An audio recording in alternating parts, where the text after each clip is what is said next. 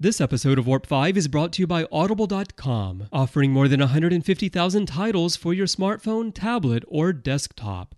To get a free audiobook of your choice, visit audibletrial.com/trekfm. Also, help us keep Star Trek discussion coming to you each day by becoming a Trek FM patron through Patreon. Get access to exclusive content and become part of the team. You'll find all the details at patreon.com/trekfm. That's patreon.com/trekfm. Hi, I'm Anthony Montgomery, Ensign Travis Mayweather on Star Trek Enterprise, and you're listening to Trek FM.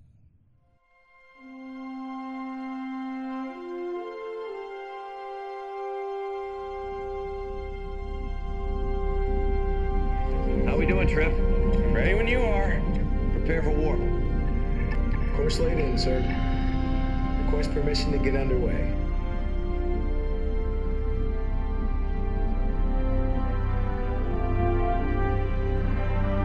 Let's go.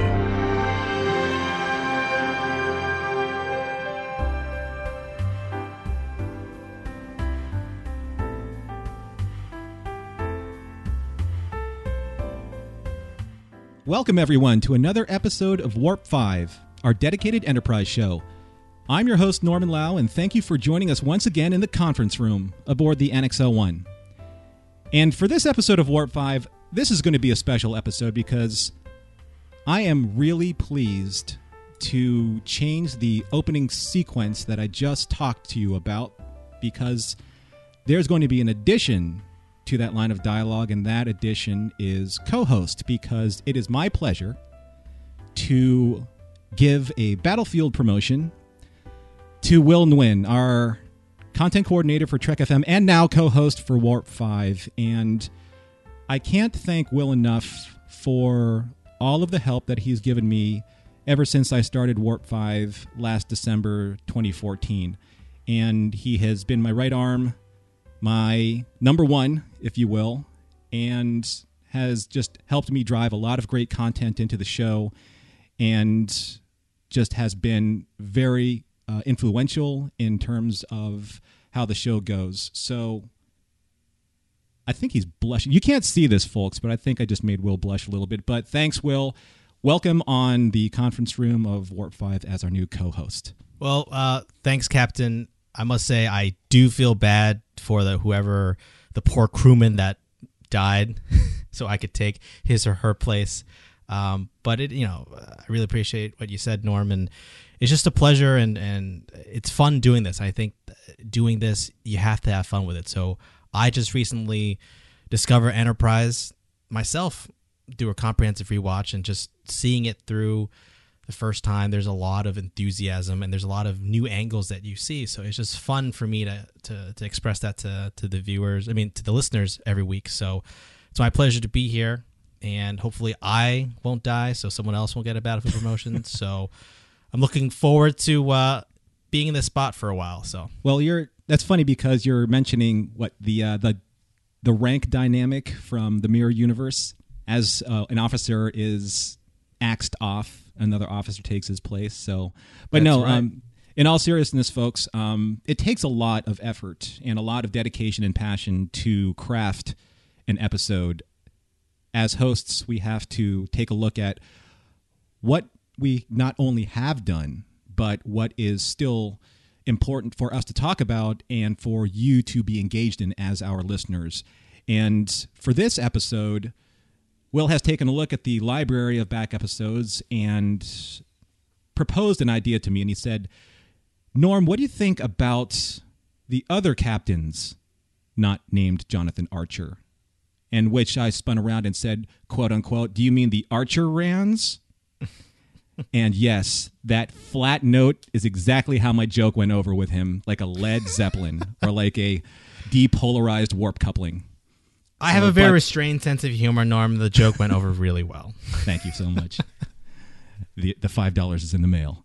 So, but no, Will, he came with this idea to me and wrote a fantastic episode, and let's just jump straight into it. So let's talk about not just Jonathan Archer, as captain of the first NX-01 Warp 5 capable starship for Earth Starfleet, but the people that surrounded him, namely the captains that were waiting in the wings, and how they helped inform Archer prior to him launching in Broken Bow.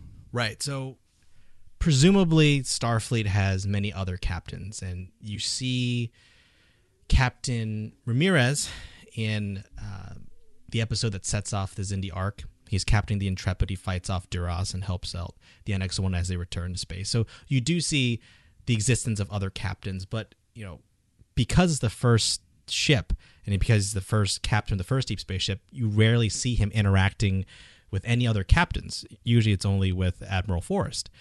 But there are two captains that I thought talking about would be just phenomenal because it helps to flesh out the universe in which Enterprise is in, and that's A.G. Robinson from First Flight and Erika Hernandez, who's in a series of episodes in the 4th season. So we're going to start off and talk about A.G. Robinson because chronologically in the series he appears first, and it's an episode that actually builds a lot into the mythos of Enterprise because arguably it's the premise that they originally wanted to go in terms of being on Earth before the first Warp 5 engine. What were they doing to get to that point? And it's a really insightful episode because it's a typical flashback. So you're learning a lot about Archer before he became captain. And the premise of the episode is Archer receives word that A.G. Robinson, who is now a captain, has died climbing Mount McKinley, and he's recounting this his experiences and his memory of A.G. Robinson to Paul. And you flash back and you realize that although they're friends, they're very competitive friends. And in all of our lives, we have that one person or maybe a few people that we're really close friends, but we also know how to push each other's buttons. We know how to be competitive around each other. We know how to, there's that person that always kind of pushes you, although, you love them to death, but sometimes they just get on your nerves and they'll just know how to push your buttons. And in First Flight, A.G. Robinson was that person to Captain Archer. At that time, Commander Archer. And the reason why they were so competitive is that they were competing for the same job. They were both test pilots. They're both commander rank, and they're competing for the most prestigious post in Starfleet. Who's going to pilot the first ship to break the Warp 2 barrier? And it's very much, I think, Norm, you mentioned before, a lot of the right stuff is present in First Flight. So, it's like Top Gun and NASA in space, and it's very much there's a space jockiness to it where they're friends, but when it comes to flying, when it comes to the cockpit, that friendship is put aside. So I think this episode's important because it shows you the development of Archer through Robinson. And Robinson he looks older than Archer. I don't know if he's significantly older, but he looks a bit older. And he has more of a impulsive streak, I would say. He knows how to push Archer's buttons, and I don't want to do a full episode review, but basically they're competing, but Robinson gets a slot to do the first flight to break the Warp 2 barrier. And he actually succeeds. He actually succeeds momentarily.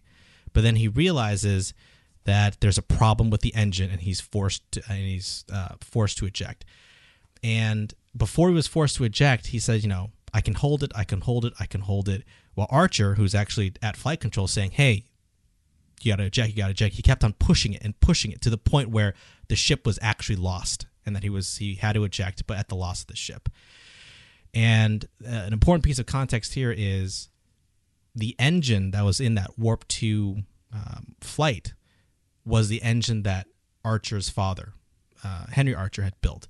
So there's a lot of that paternalistic dynamic too. So when they come back to Earth and they do the debrief,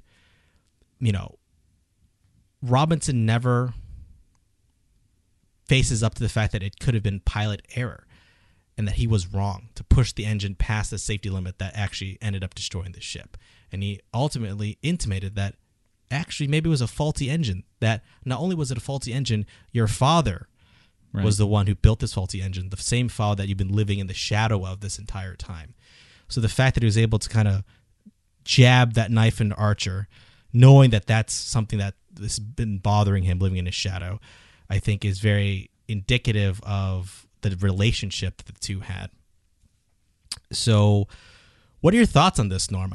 Like I said, I don't want to go through a full episode review, but from the initial introduction of AG and how he plays off of Jonathan, what do you think of what they did with him? Well, I love the fact that this was done in essentially a two-person play, and it was done in two people, between Archer reminiscing about his fondness about the NX program with T'Pol and discussing his memories of AG, and then the second part of that play would be Archer and AG themselves.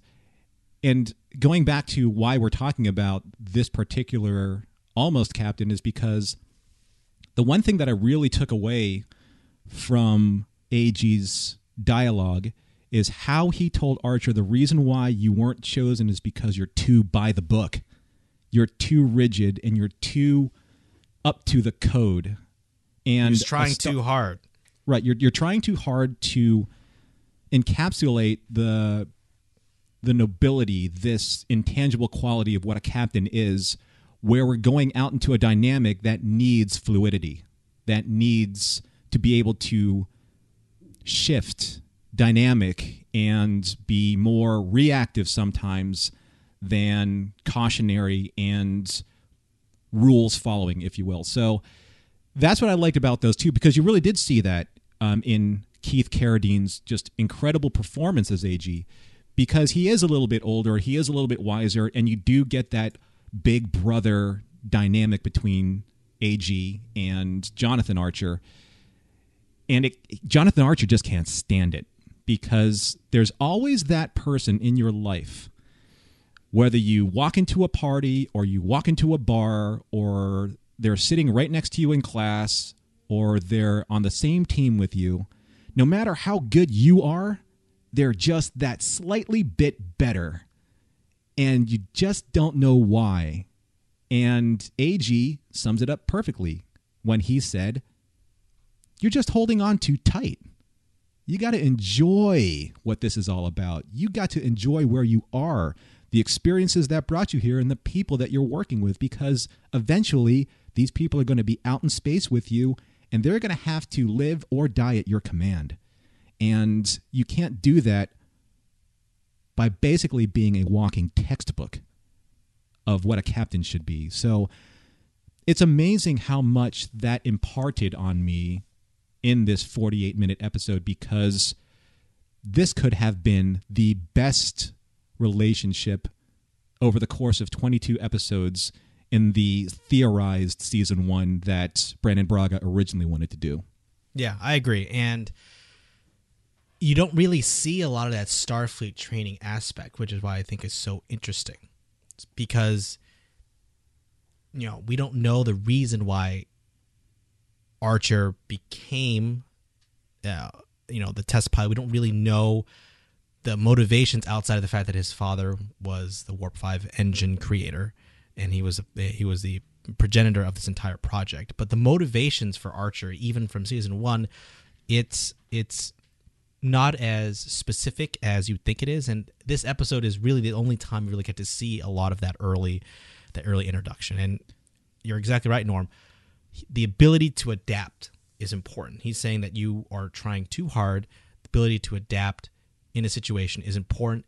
And the important thing here is he was right when he said that it wasn't his fault, but it was a problem with the engine. He was actually right. So obviously Archer takes offense to this. They get into a fight. They have to break it up. The Admiral has to break it up.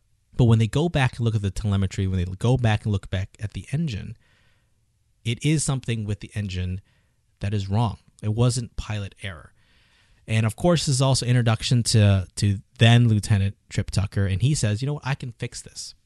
But the Vulcans put a kibosh on it. They're saying humans aren't ready. And the two, in not that predictable not predictable in a bad way, but predictable in a good way, in terms of they put their differences aside and they work together, and they're saying, you know what? If we work together, the three of us, so Archer and Robinson and now Tucker coming in to kind of fix the engine, we can show them that we can make it work, and then we're going to force Starfleet to not kowtow to the Vulcans and make sure the program isn't shut down. So that's exactly what happens in the episode.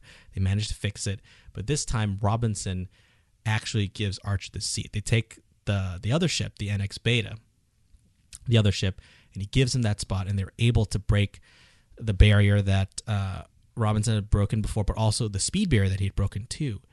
And, that relationship that they're able to work together despite, their competitiveness, despite their differences, there's still a bond there.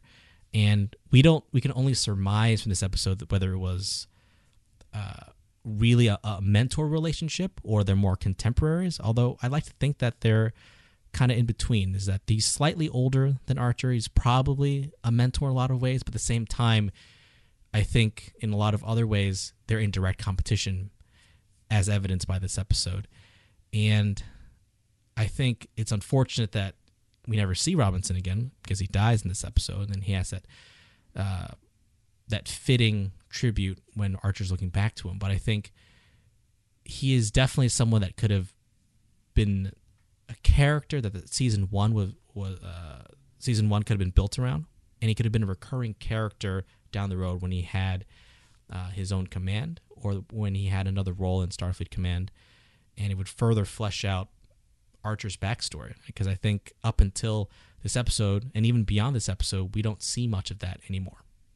Well, one of the things that's interesting to point out when it comes to AG's and Jonathan's relationship, it questions Archer in terms of his motivations. Why is he there in the program? Because in previous episodes, especially our Archer two-parter, one of the things that I brought up as an observation is Archer there for himself, or is he there for his father? Right?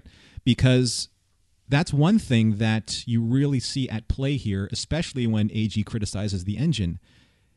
If Archer was doing things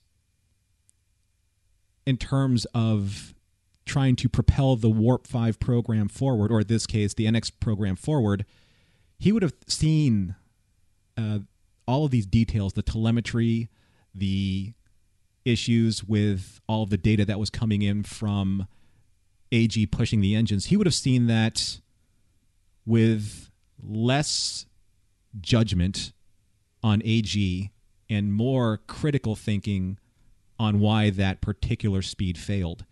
He wasn't seeing it objectively because he's there, I believe, for that issue of fatherly pride. I'm here because my dad created this engine, with the help at one time of Zephram Cochrane and all of his engineering advice. And I have to represent this family because of this man. And sometimes I felt like whether I like it or not. And that's why I think that AG had a little bit better approach to this program, especially being groomed as a future captain, because AG is about getting out into space and being an explorer. Jonathan Archer is in this program because he has to protect the legacy of his father.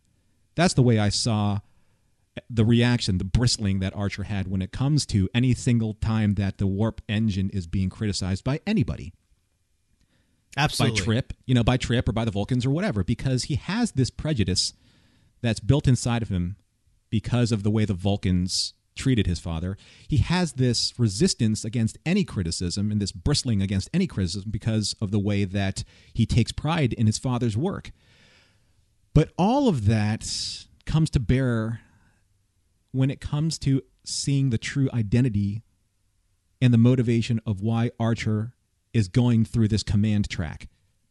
And that, back to the original point, is an observation, and it spurs more questions on, was Archer the right person for this job, or was he just the best person for this job? Those are two completely and separate, in my opinion, points, because you can be the most talented person and not be the right person, or you could be a person that has more potential, but not necessarily the polish. So who was AG in this equation, and who is Jonathan Archer in this equation? Yeah, I think it raises an interesting question if AG ended up being captain of the NX-01. We know from Broken Bow, though, that he wasn't considered the final two. It was between him and Gardner, who later becomes an admiral. And we really don't see much of Gardner except in the Mirror Universe in that one episode in Mirror Darkly. But I think that's interesting, the fact that he was selected to be the NX Alpha pilot. But by the time of the NX-01, when the Warp 5 engine was ready to go online, he was actually not one of the two finalists. It was between him and another, the original test pilots that didn't make it in the cut either. It was Gardner. It was Gardner and Duvall in addition to Robinson and Archer. So I think it's really interesting that he didn't make that final cut for whatever reason. And if he was captain of the NX-01, it's hard to extrapolate from a sample size of one episode. But we're going to do it anyway. I think from what we see, he was probably someone that was more adaptable, but also maybe a little bit more aggressive, more impulsive than Archer, in my opinion. I think he'd have taken a more aggressive tactic towards a lot of the threats they faced. I think Archer was going really out of his way to show humanity's best, put humanity's best foot forward, because he had this legacy to keep intact, and because he wanted to keep true his father's wish that humans are going to be explorers. I think Robinson potentially wasn't so wedded to this idea, that he was all about getting the job done, and if that forced him to be a little more aggressive or brusque or less diplomatic, then so be it. But obviously that's something that can only be extrapolated from. But I think it's interesting to kind of surmise that if he was the NX-01 captain, how certain events would have played differently. But I also think it says a lot that he was originally slated to be the NX-02 captain. So when the NX-02, the Columbia that we see in Season 4, is launched, he was actually supposed to be the captain for the sister ship. But unfortunately, he passed away. But that's going to bring up another topic of Erika Hernandez. But before we go there, do you have any other thoughts on AG? The interesting thing about the way that AG was, that he met his ultimate end, was climbing a mountain. And it's funny how Scott Bakula's performance and reminiscing about AG and kind of projecting, where AG was right before he died, like preparing to climb, was it Everest? It was Mount McKinley, I think. McKinley, Mount McKinley. Preparing to climb Mount McKinley and saying, you know what? He did, even though he died doing this, he did exactly what he wanted to do. AG always did what he wanted to do. And I saw the progenitor of the cowboy diplomacy captain in AG, somewhere along the lines of Kirk. Mm-hmm. Because AG knew that he had to address what he confronted out in space head on. Yes, of course he would have the training of Starfleet Academy in 2151 or prior to 2151. He would have the training of the NX-01 Beta, Alpha, and probably one more test program. He would have all of this information that he would be able to use if, in fact, he were the first captain of the NX-01 of the Warp 5 ship. But I can see the way that he would have approached, say, the aliens that they found in Fight or Flight when they found the Axanar. It would have been really neat just to kind of mentally project what his reaction would have been versus Archer's reaction. And if he were that captain, would Hoshi have been his comms officer? Because now you're dealing with his choices. Would he have wanted somebody who was this on-record rules breaker that Hoshi was because of her poker game that got her drummed out of Starfleet? Or would he have found somebody who was, I don't know, something a little bit more suitable for his taste? Would he have brought Trip on? So these are neat things to think about, to extrapolate on. But that's a really good point.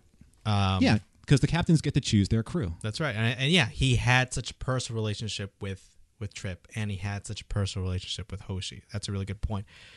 And at the same time, he was the one that personally selected Travis to be his helmsman, right? And it's interesting to extrapolate to see whether those opportunities would have presented themselves and if AJ would have brought on different people.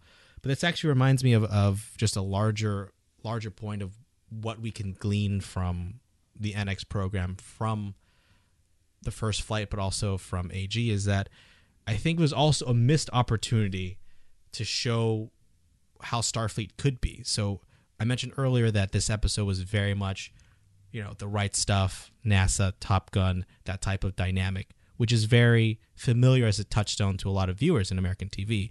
But if Starfleet's supposed to be Earth Starfleet, it was such a missed opportunity for them just to have Archer, Robinson, Gardner, Duvall. Ostensibly all males. I think they're all American by the last name, and they're all white.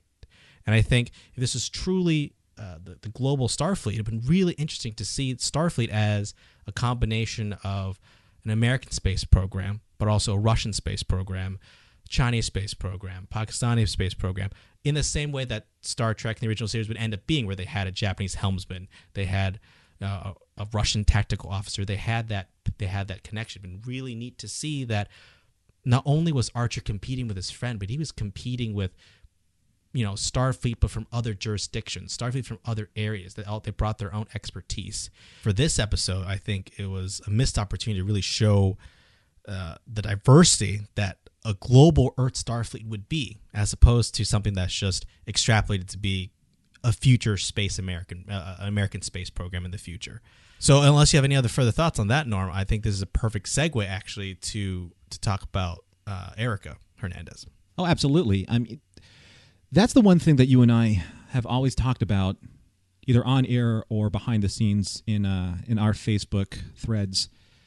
The opportunity to show greater diversity and gender equality and racial equality, especially when you had the means to do so in an era that I think was looking for more of that, and that was during when they were writing Enterprise. Because now you have, I think, by and large, a more diverse tolerance for characters, for female characters, for racially diverse characters, for xenophobically diverse characters, what am I, for basically you had other species, different species, to be represented in this show. And yes, of course, you had your opportunities there with T'Pol and with Phlox, but remember, Archer chose them based on the circumstances of him being there as captain.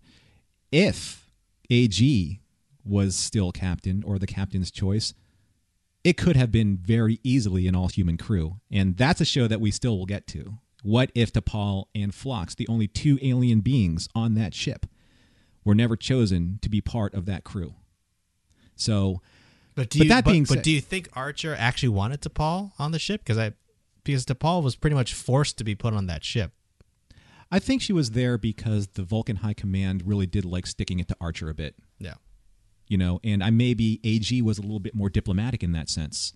Yeah. Whereas they wouldn't have had such personal conflicts between Archer and the Vulcan High Command. Obviously had an issue because of the way that he felt that his father was always in some way slighted by the Vulcans. I don't think AG had that. And I think AG probably would have been a little bit more sensible when he was looking at Klang and saying, hey, I have my doctor ready. Please download all your information, Phlox, to his medical bay, and we will take it from here. I just think that he was a little bit more pragmatic like that, in certain ways. I think Archer, and we're all realists here, we know that it was written the way it was written to get the story moving in Broken Bow. But if we were placing kind of like the real-time factor here, which we like to do, I think that there would have been a completely different dynamic, and we would have had an all-human crew on AG's ship based on the circumstances. But talking about the diversity of what this allowed us, yes, we had the opportunity for Captain Erika Hernandez to sit at the captain's chair of the NX-02 Columbia, and this raises a really interesting point that I brought up with you earlier, because we have to pay attention to the last episode of the original series, Turnabout Intruder, when it comes to referencing the first female captain in 2151, because in Turnabout Intruder, Dr. Janice Lester, she basically declared probably one of the most charged lines, not only in the original series, but all of Star Trek, as it informs us as the viewers to female captains. And Dr. Janice Lester said, "Your world of starship captains does not admit women." She said this to James Kirk at the very beginning of the episode. What does that mean to you, Will?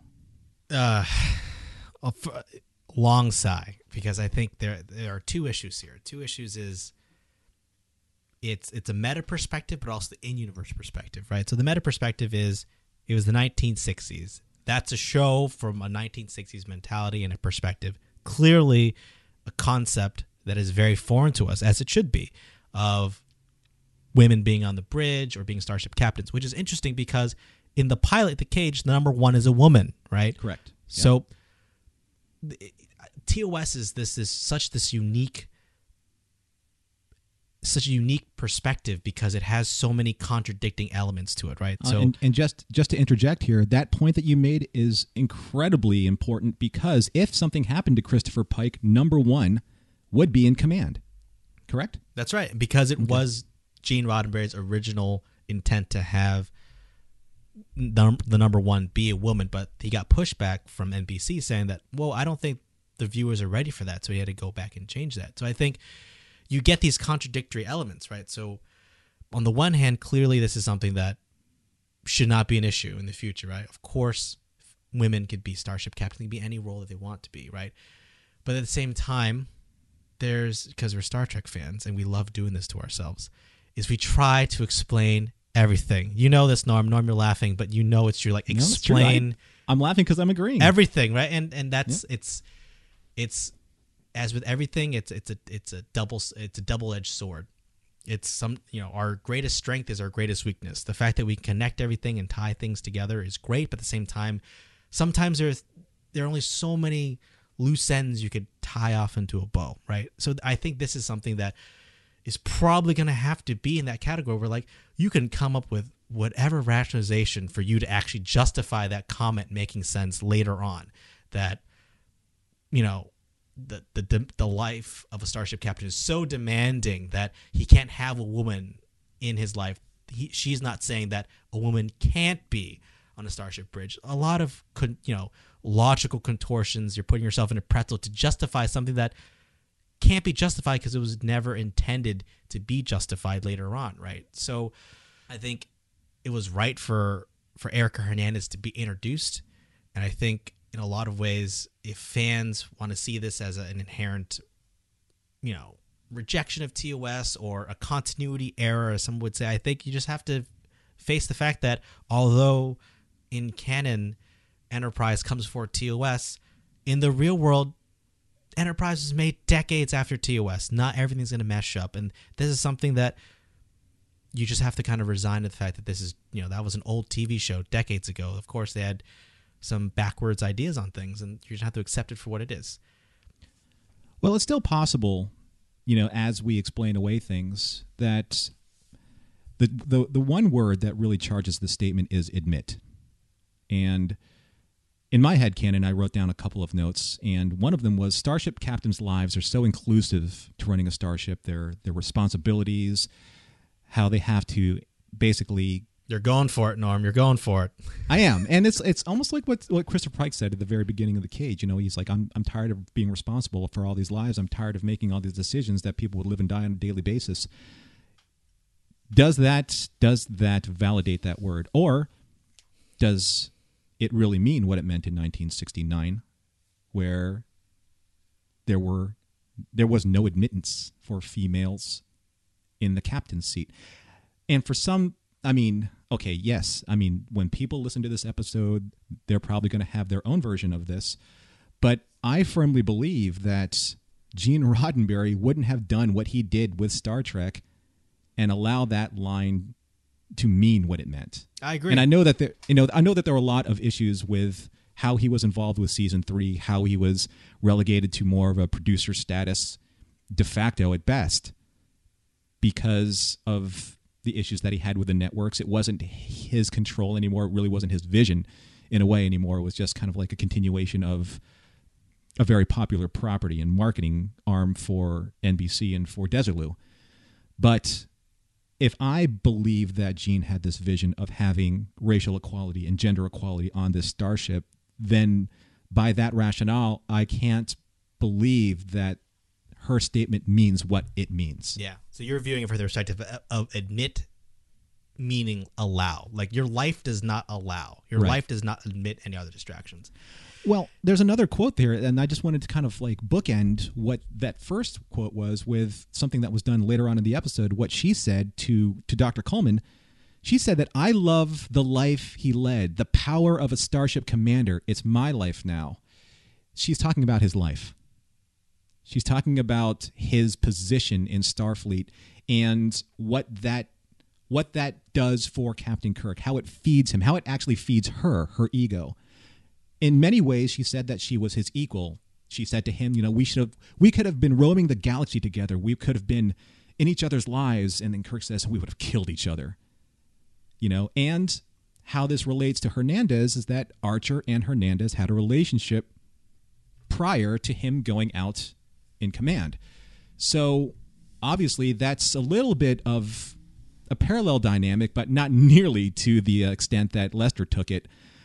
But in my opinion, she was looking for the power in that lifestyle as opposed to saying that she would never be admitted to that lifestyle. Yeah. Yeah, so I think that's a fair point. And we're going to get to actually talking to Erika Hernandez, everyone, but I think there's a couple more points I actually want to make about just this overall issue. We do actually see a female commander, a captain, in Enterprise Incident. She's a Romulan commander who is female, who commands the ship. Yep. Which I think is yeah, she's not Starfleet, but I think that's important, the fact that she played that authoritarian, that leadership role. And you see a female starship captain in Starfleet, Rachel Garrett, in yesterday's Enterprise. And then you see very briefly in The Voyage Home, at the very beginning, the captain of the USS Saratoga, played by Madge Sinclair, who would later play Geordi's mother in Next Generation as a female starship captain. So I think there are enough touchstones within the overall Star Trek universe for everyone to understand that the gender equality is an important piece of it. But there are elements of early iterations that can be a little troubling when you think about it. But I think overall, when you look at the entire body of work and how it's represented, I think you can safely say that gender equality is definitely something that's at the top of the list, or something that would not be so easily dismissed. But in terms of Erika Hernandez, I'm glad that you brought up Home, which is the first episode she's introduced in, Norm. She's introduced there as Archer's previous love interest, and she plays an important role in showing the humanity that is still within Archer and helping him reconcile his reservations after the entire Xindi campaign, right? So Home was very much similar to Family post Best of Both Worlds. We need to take a breather from the action. What's happening to our characters? And Hernandez is that perfect character because she is from his past, and they've shared a relationship. They share a bond, and she can tell him things that Trip can't. She can tell him things that Hoshi, Travis, Reed can't. She can just say, you know what? You need to check yourself right now. Is this who you really are? This is who I knew. This is whom I think you should actually be and who you actually are, and that you're losing yourself. You need to find yourself again. So that was a good introduction.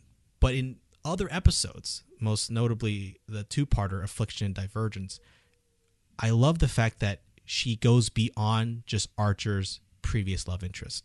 Mm-hmm. Because in Home, I don't think it's ever alluded to the fact that she's a captain or she's actually going to be the captain of the NX-02. I think she's just another Starfleet officer, a high-ranking officer, because she's at his debriefing. But I love the fact that down the road in the fourth season, that she is the captain of the NX-02. And there really isn't another reference to the fact that she was Archer's lover or girlfriend or fiance in the past, that she is her own woman, that she has agency, that she is just as capable to command the starship, right? So I just love the fact that we see that from the next introduction, from the get-go, is that you remember her from the previous episode, but they're not relying on her past, her connection to Archer as a crutch, which is often used with female characters, is that they're always in relation to a male character. They're the love interest, or there's something that the male character utilizes, as opposed to being a character with her own agency. Well, I believe that in Home, and I apologize for correcting you on this, but when Archer was taking a tour of the Columbia, and it's just because it informed a lot about how Archer changed in front of Hernandez, he said that I asked Admiral Jeffries for more weapons. Remember that scene? Yeah, And- you're right. Oh, you yeah. got me, Norm. You're right. I do. He's all like, I'm going to need you're And a going to hell of need a lot these more. and a hell of a lot more. That's right. Yeah. And that's where it starts, kind of like Hernandez's critical analysis of Archer from when he, stepped off of that shuttle pod and addressed everybody at the welcome home ceremony. She knew, I think, inherently that there was something different. And I think that she wanted to understand the depths of Archer's change, because she is going to be exposed to that type of situation herself. And I know that we're going to focus on Erika Hernandez here from the information that we know about Archer, because it's going to be Archer's logs that help Hernandez to grow. Because when Archer said, Captain's log, I've experienced this, Captain's log, I experienced that, this is what's actually going to shape her in the future. And that's an interesting thing to see when it comes to looking at new captains. How much of them are you seeing in those instances versus how much of them are trying to draw upon the experiences of previous captains? Because they need the experience, but they also need to be their own independent leaders. And what I like about Hernandez is that she's very independent in her thinking, but she's also smart enough to know that the experiences will help her make the most informed decisions possible. And I think that's probably where AG was a little bit, hey, you know what? I'm just going to kind of do what I feel is right. I'm going to do it by instinct. I think that Hernandez is just a little bit more, she has a little bit better perspective on it because of possibly all of the logs that have been forwarded onto her, maybe through Starfleet or from Admiral Forrester, from other sources, as she has a lot of clearance as a captain. But I think that also allows her to make better judgments on how her ship needs to be modified for her to go out into space, because it's kind of like getting your own car. You can get the car off the lot, but then, with a couple of adjustments, it's your ship. It's your vehicle, your crew, your decisions. And learning what she learned from Archer allows her to be a little bit broader based in her perspective. I agree. And I think it's very interesting that she's the captain of the NX-02, but she's never, in previous episodes, she was never referenced or never hinted that. It's being the captain of the next Warp 5 deep space ship is quite the honor. It's quite a prestigious post, right? And we know that previously Gardner, who was competing with Archer and Robinson to fly the NX-01, the Warp Alpha ship, or NX Alpha ship, he would actually end up being Admiral later on. He would also consider to be a finalist for the NX-01. Duvall would end up captaining another ship, and there was jokes between him and Tucker about, good thing we're light years away from that they actually gave him a ship. But there's no reference to Hernandez within that initial group of pilots that were supposed to be the finalists for the NX Alpha. So I think it's very interesting that Duvall got a ship, but it wasn't the NX-02. Gardner just got promoted up to Admiral. Robinson eventually was supposed to be the NX-02, but he passed away. So they went to Hernandez. And I think it's interesting that she was able to ascend to this very competitive post while not having any other references beforehand. And I think that speaks to the fact that she's very capable in her own right, the fact that we see that. And she may not have been part of the boys' club, as it were, in the 602 club, but the fact that she was still competent, that she was more than fit to kind of fill those shoes.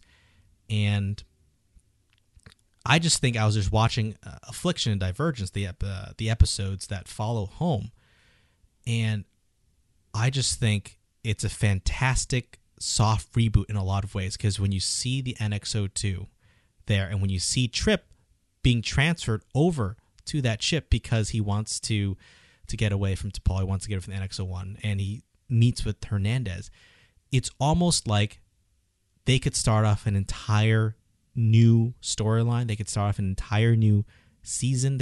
I would love to see the NX-02 series. Like I think Erika Hernandez, Ada Maris, who's the actress who plays her, is strong enough to carry a show unto herself. Like I would absolutely watch, a different version of Enterprise with Hernandez as captain, because there's, from the few episodes that we see from her, there's a lot of determination. She has a wry sense of humor.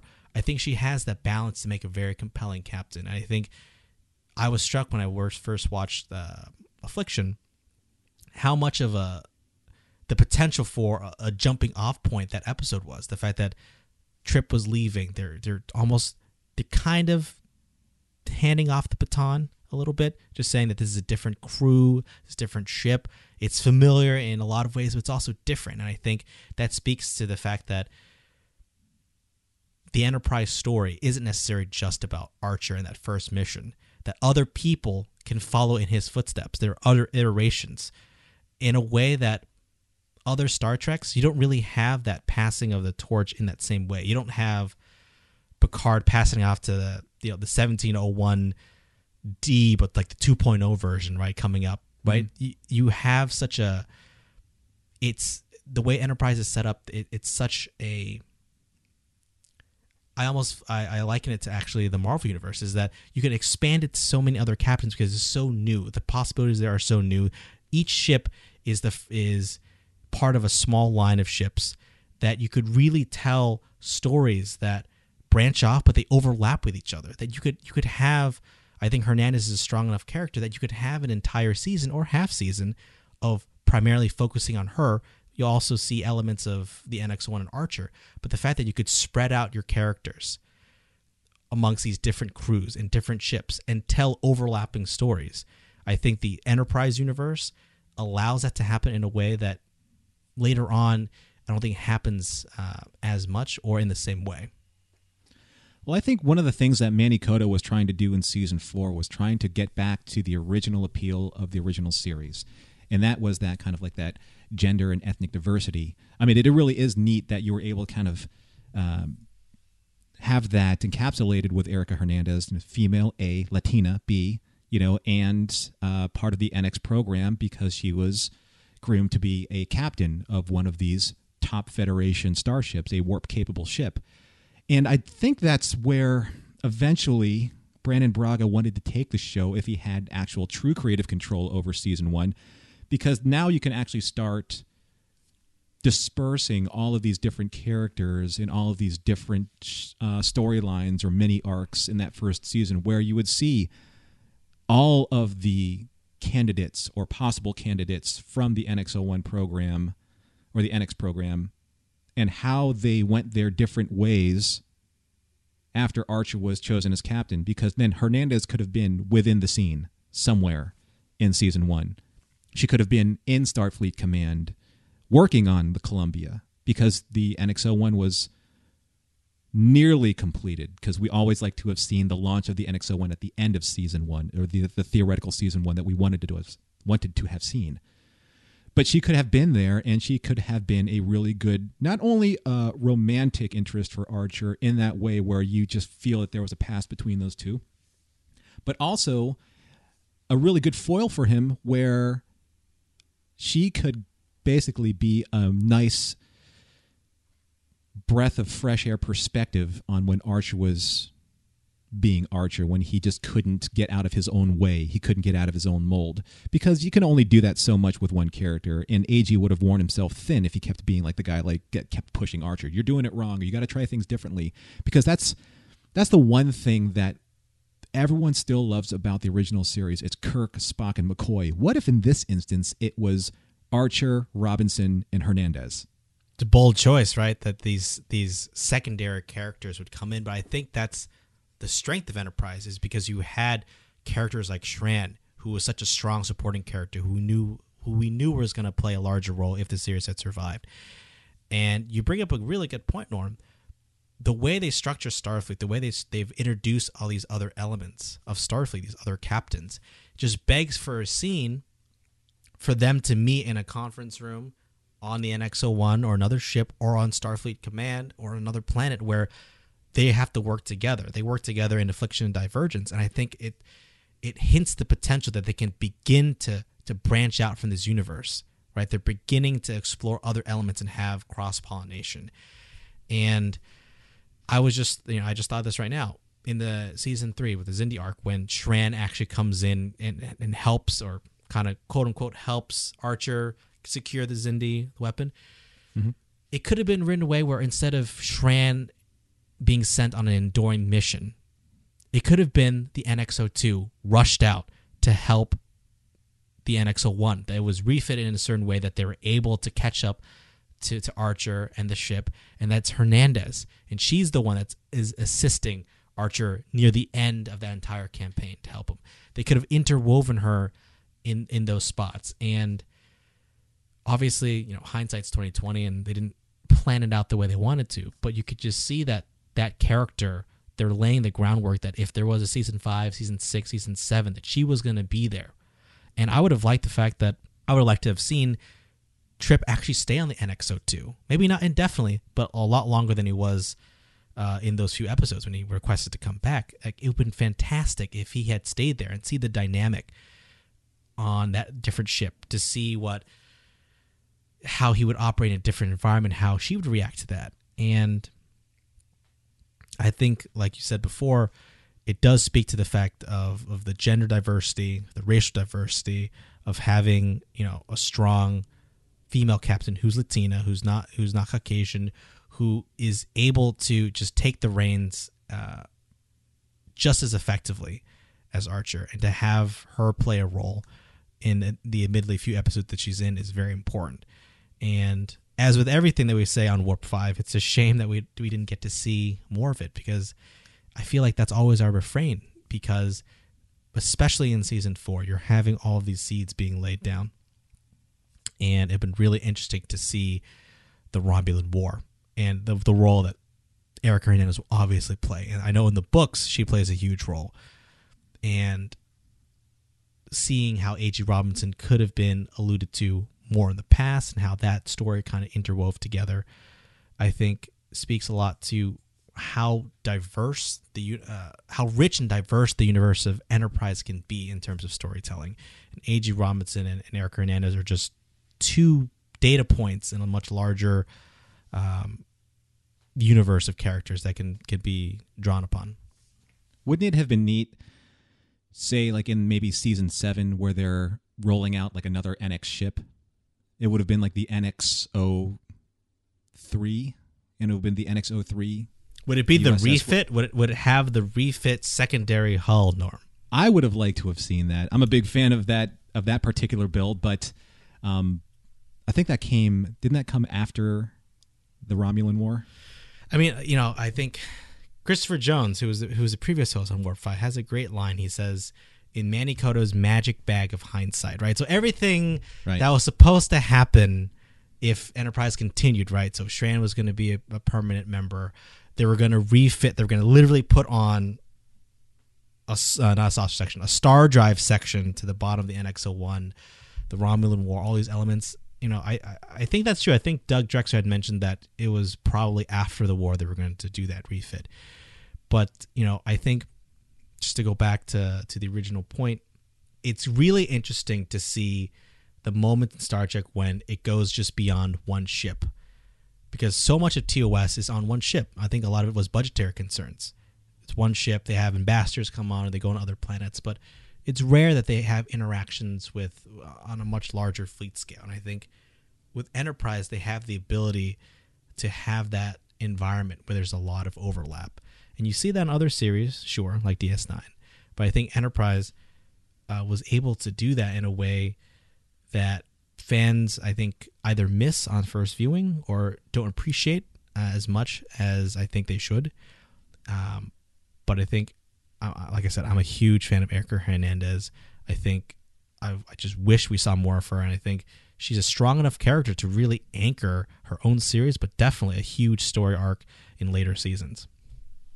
I would have liked to have seen one of the ships, maybe not the NX-03, as I was talking about just earlier, but I would have liked to have seen something aside from the Nebula that was named after AG. You know, like maybe like a shuttlecraft or something significant like that just kind of like brought that touchstone back, because again, we are digging deep down into Manny Cotto's bag of hindsight and magic bag of hindsight. That's true. And I do think that Erika Hernandez would have played a pivotal role in the beginning of the Romulan War. And when I say that, not that she caused it, but the NX-02 would have probably been patrolling that particular sector of space as the NX-01 was expanding its mission. And there would have been great opportunity for bounce back, especially if Trip maintained his position as chief engineer on the NX-02. And there could have been a great use of him as a crossover character, as they did, really only that one time. But in terms of Erika Hernandez maybe sitting in their conference room with Trip talking about what she and Archer used to do in the NX-01 program, going through those memories in some type of mentor-ish way with Trip, and that would grow him as a character. It would grow her as a character, learning what Trip learned from Archer. Again, yes, we throw out the possibility of season 5 and beyond, but I'm glad that they actually did introduce a female captain this early in the formation of Starfleet, because it was pre-Federation, and that means that Gene's original vision of where he wanted to go was being represented here in Enterprise, and where he didn't have that chance in the original series. Can you imagine if Trip was a crossover character, and whenever he had a crossover between the NX-01 and NX-02, they had to do that whole maneuver where he has to go in a spacesuit and shoot. He literally has to do that every time. He has to go across the wire, the spacewalk, the spacewalk every time. They couldn't do it the normal way. He couldn't just normally get on board the ship. They would have to do the spacewalk every time. I think it'd be. Oh yeah, that's just Hernandez trolling Trip. That's all. There's nothing actually really wrong with the warp field. It's stable. It's just, hey, you want to get back to your own ship, you're gonna have to walk across some broken glass to do it. Because I'm keeping you on my ship. So I have one final question for you as we're doing final thoughts here, Will. If we had a chance to see another captain, because we saw AG and we saw Erika Hernandez, and I know how important just the ability to be able to represent different ethnicities and different genders. What would your next captain have been? In the Enterprise universe? Mm-hmm. Because I really do love that picture that you posted just recently on Facebook where you had an Indian version of Captain America. Oh, yeah. A Sikh version of Captain America. Captain America, yeah.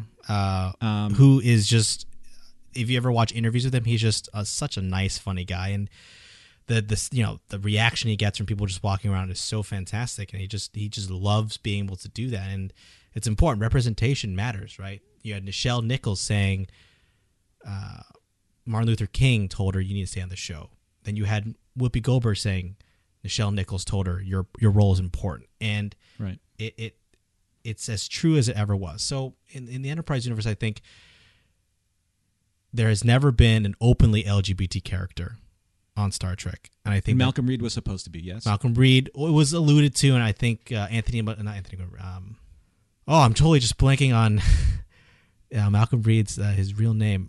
Dominic Keating. Dominic Keating, that's right. Dominic Keating has kind of said in interviews on conventions here and there that, yeah, I kind of played him gay, but I kind of didn't play him gay, and he's kind of vacillated between the two. But I think he's definitely intimated that was possibly one direction they was going to take the character, but that ultimately they backed away from that. I think for me, that would definitely be an important one, an LGBT character, especially maybe someone that has a really they really commit to that. It's a really three-dimensional character that they commit to. In terms of ethnicity, I think there's a whole host of opportunities, Asian American, but also I think it would be interesting to really see a captain who, especially in the Enterprise universe, I think there's opportunity here, who isn't from America per se, or who isn't either an African American or Asian American, or they grew up in a place where English was a dominant language, or they grew up in a place where the Commonwealth countries wasn't a big thing. I think in the Star Trek universe, there's a very heavy Anglo-American focus for obvious reasons. But it would be really interesting to see, especially in the early versions of a global Earth Starfleet, elements of a Starfleet that's not necessarily Anglo-American in its focus. That you have a captain who English, he can speak it. He or she can speak it, but his native tongue or her native tongue is different. It's Arabic or it's Russian or it's any other language, right? But they are still part of this Earth Starfleet. And I would have loved to have seen a ship that's not necessarily named after a Civil War battle or Revolutionary War battle.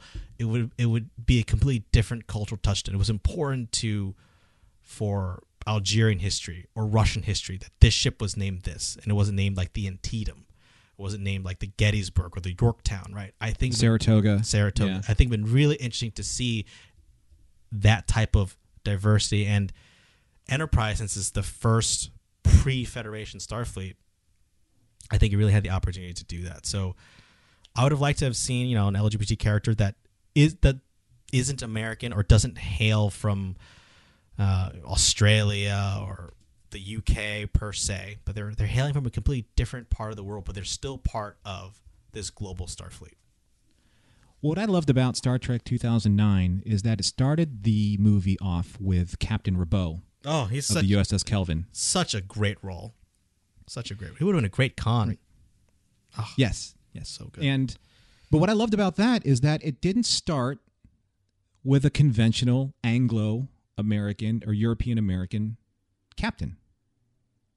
And that set the tone for me that they are taking Gene's vision quite literally. The diversity of what you see on a starship. Because, Rabot was of a certain ethnicity, and his first officer was Sam Kirk, and, he was Anglo, but he wasn't in command.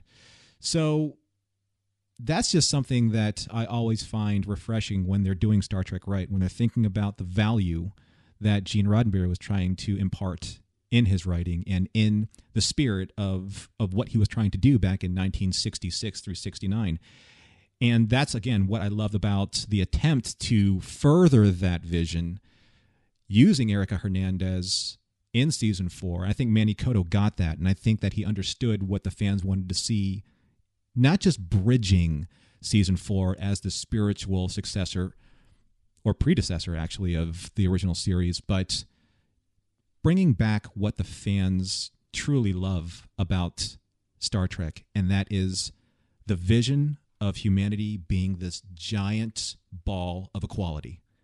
And that's what I felt was most important about seeing her. It wasn't so much about how she informed Archer or how they evolved as characters. It was how she, as a character and her role in this particular series, if it continued, would have been the progenitor archetype for the first female captain that would project to your Captain Garrett's of the world, your Catherine Janereys of the world.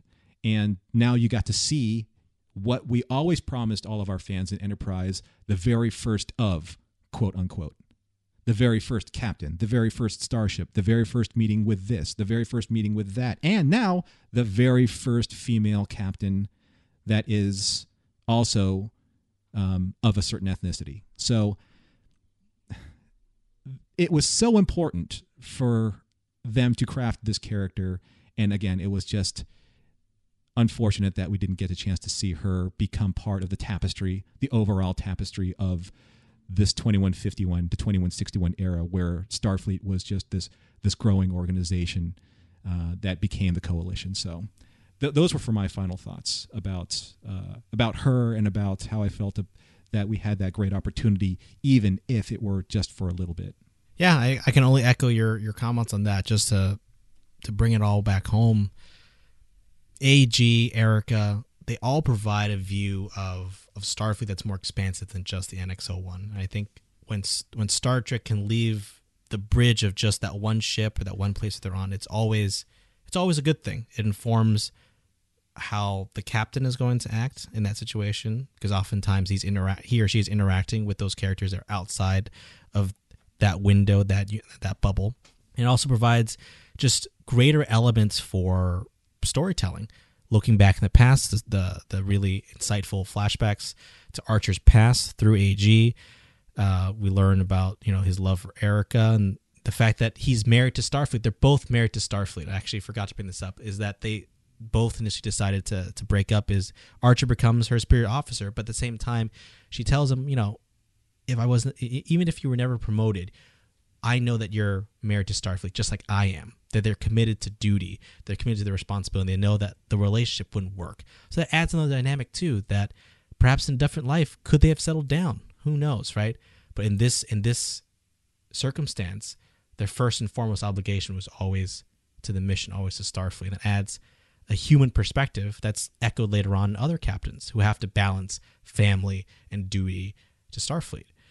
So I just think overall, it's great that these characters were there. Archer is obviously the thing that kind of brings them all together, but you learn a lot about the overall universe by having these other characters there. So you just wish you saw more of them. Absolutely. The richness and the tapestry that Enterprise could have been is going to be the epitaph of this show.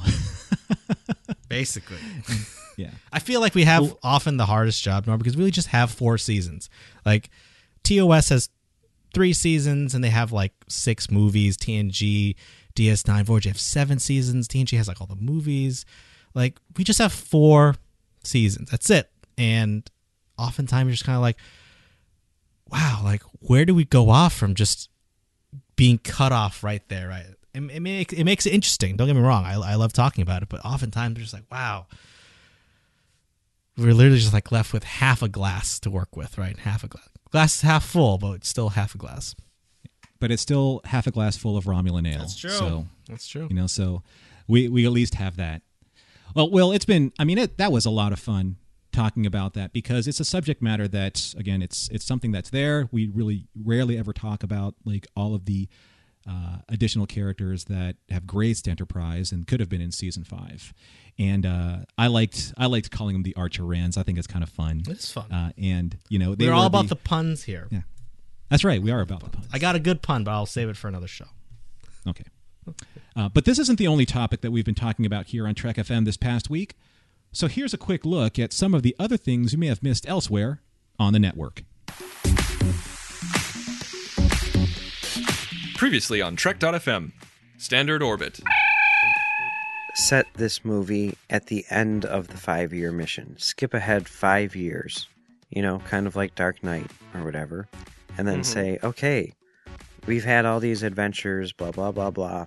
And now we're at the end. We're about to go home, and it's been, a fun time was had by all. Earl Grey.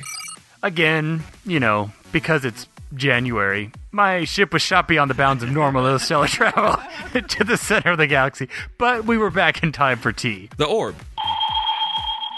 They're not even thinking about it at this point. Okay, how do we start the resistance? How do we do all this? Yeah. Because they have become comfortable with where they are and thinking that they're doing all they can, and yet we know, as the audience, that they're not. To the journey! I want you to say right now in front of our friends, okay, and in front of me and the Lord Almighty, what is your favorite season? Okay, this isn't the favorite season. I want you to tell me what your favorite season is. Daniel and Darren, promise we won't ever be like this. The Ready Room. So what's the deal? Does Tom have a dad we don't know about? Apparently. Because who was this guy that he was remembering as his dad? Was that Nick Locarno's dad? That was Nick Locarno's dad, yes. Commentary, Trek Stars. But I mean, here's the question, John. If you're living Fight Club, then, we have to ask, if you could fight anyone, who would you fight? William Shatner. All right. Literary Treks. The main storyline here is the battle for the Vulcan soul. They are one of the most logical races, and yet they have an intensely spiritual aspect to them. Axanar, the official podcast. You were there. How long did we wait for them to try and reach that? Oh man, it was at least as long as the Enterprise penetrating V'ger's outer shield to getting into the actual machine core. The 602 Club. So, as far as the realism question is concerned, whether or not it's the right thing to do, it's the Marvel way to do it. I mean, I think that's the defining difference between Marvel and DC. And that's what else is happening on Trek.fm. So when you have some time, please check out these shows and find out what we're talking about on Trek FM in your favorite corner of the Star Trek universe and beyond. You'll find us wherever you get your podcasts. Now, if you're an Apple user, please do us a favor and hit that subscribe button, because that helps us out immensely when it comes to the visibility of our show and all the shows on Trek FM, and it makes it easier for other listeners that are getting their shows from iTunes to find the show as they search all of their podcasts. And if you like what you hear on Warp 5 or any of the Trek FM shows, please, please, please leave us a rating. We like 5 stars. We'll take your honest opinion, but we know that your honest opinion will be 5. So that helps us greatly increase our visibility. Hint, hint, hint. It helps us with our visibility for iTunes and to get those new listeners on board. We love having new listeners. It helps us further the discussion, and it just gives us general greater popularity when people are looking for all of the Warp 5 shows on iTunes. Now, if you're not an Apple user, we've got you covered as well. You can find all of our shows here on Trek FM on Stitcher, TuneIn, Spreaker, SoundCloud, Windows Phone, and of course, you can always stream and download the MP3 file for all of these shows and previous shows from the website and grab the RSS link there as well. Now, one of the things we like focusing on here on Warp 5 and on Trek FM as a network is that we are a show run by fans for fans, and we are funded through an incredible program called Patreon. Will, can you tell us a little bit about Patreon? And I know that you helped us through Patreon, and that's how you got involved with the network. Sure. So Patreon is just a way to support projects or art or any type of endeavor that you like seeing more of. So Patreon is a system that can support music or movies or works of art or literature, podcasts in this case. So Trek FM gets donations through Patreon. You can set a monthly amount of whatever dollar amount you'd like, and you could set it to be, you can change it from month to month, and it's a great way for you to stay connected to us, to help us support, because we're solely listener funded, but at the same time you get really great perks at different levels, and that's just a way of us saying thank you, and for us to extend the hand in terms of we want your feedback, we want your interaction, because your interaction is what makes Trek FM so great, is that we love hearing from you, and you have, all the listeners have such great ideas. So that's how I eventually got involved with the network, is that, I became a Patreon donor because I just really love listening to all the programs I wanted to help out, and I got in at some really interesting perk levels to contribute in terms of content and talk more about the development of shows behind the scenes, and that's how eventually I got to where I'm at right now. And that's something that's available to prospective listeners that want to donate, that want to have a bigger role. So we have such great content in terms of getting podcasts before they're officially released, getting a sneak peek, having some input in terms of our content development.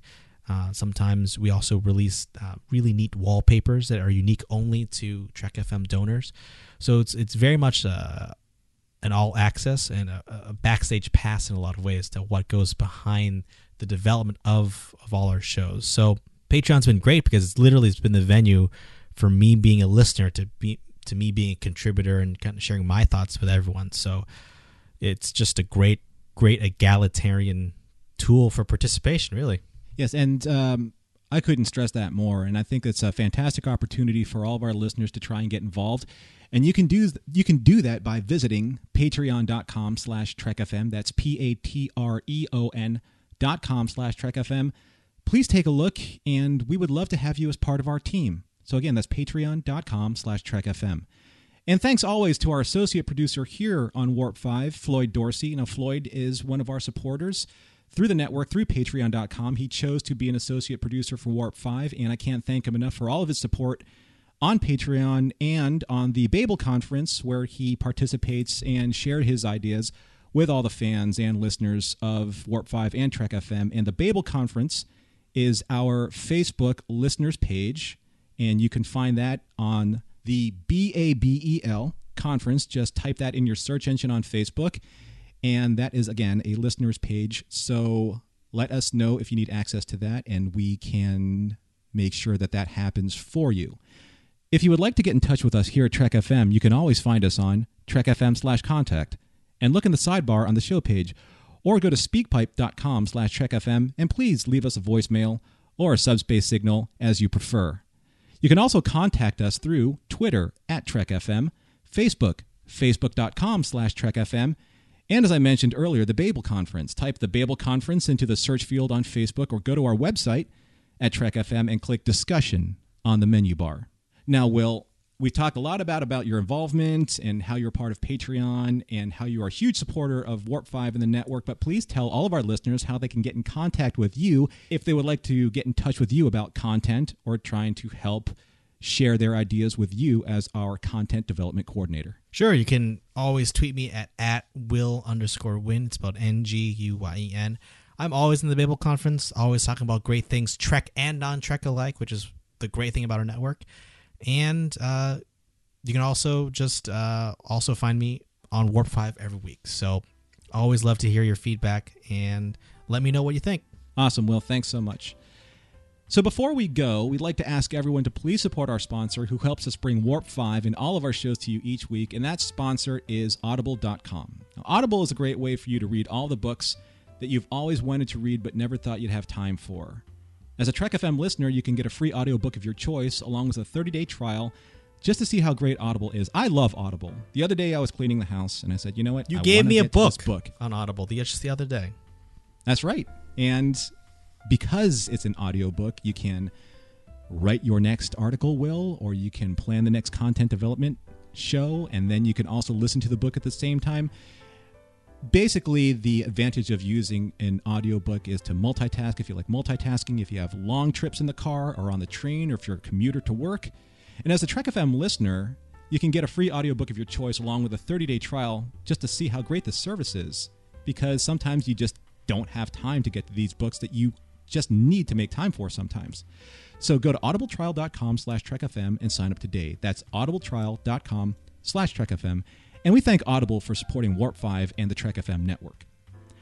And don't forget to check out Enterprise in Space. Now, this is a project of the non-profit National Space Society that will design and launch an 8-foot orbiter and return this craft to Earth. The NSS Enterprise orbiter will carry more than 100 student-designed science experiments into space, and you can help make it happen.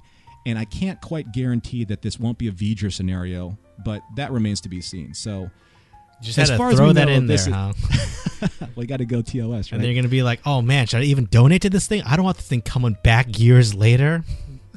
Yeah, so really think about those submissions. So visit enterpriseinspace.org to find out more and get your seat on the mission. And finally, if you'd like to get in touch with me, you can always find me here on the network as the host of Warp 5. Actually, now as the co-host for Warp 5 because Will has joined the command structure of our conference room.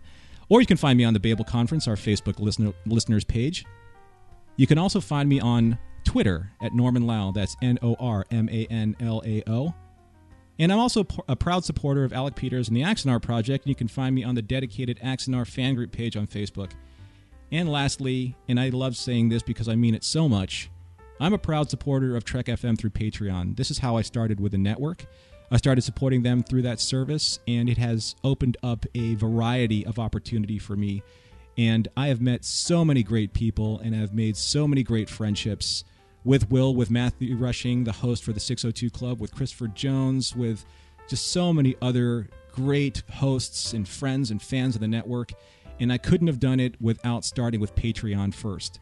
And that allowed me to become the associate producer of 4 shows here on the network: Warp 5, The Orb, the 602 Club, and Axanar, the official Axanar podcast.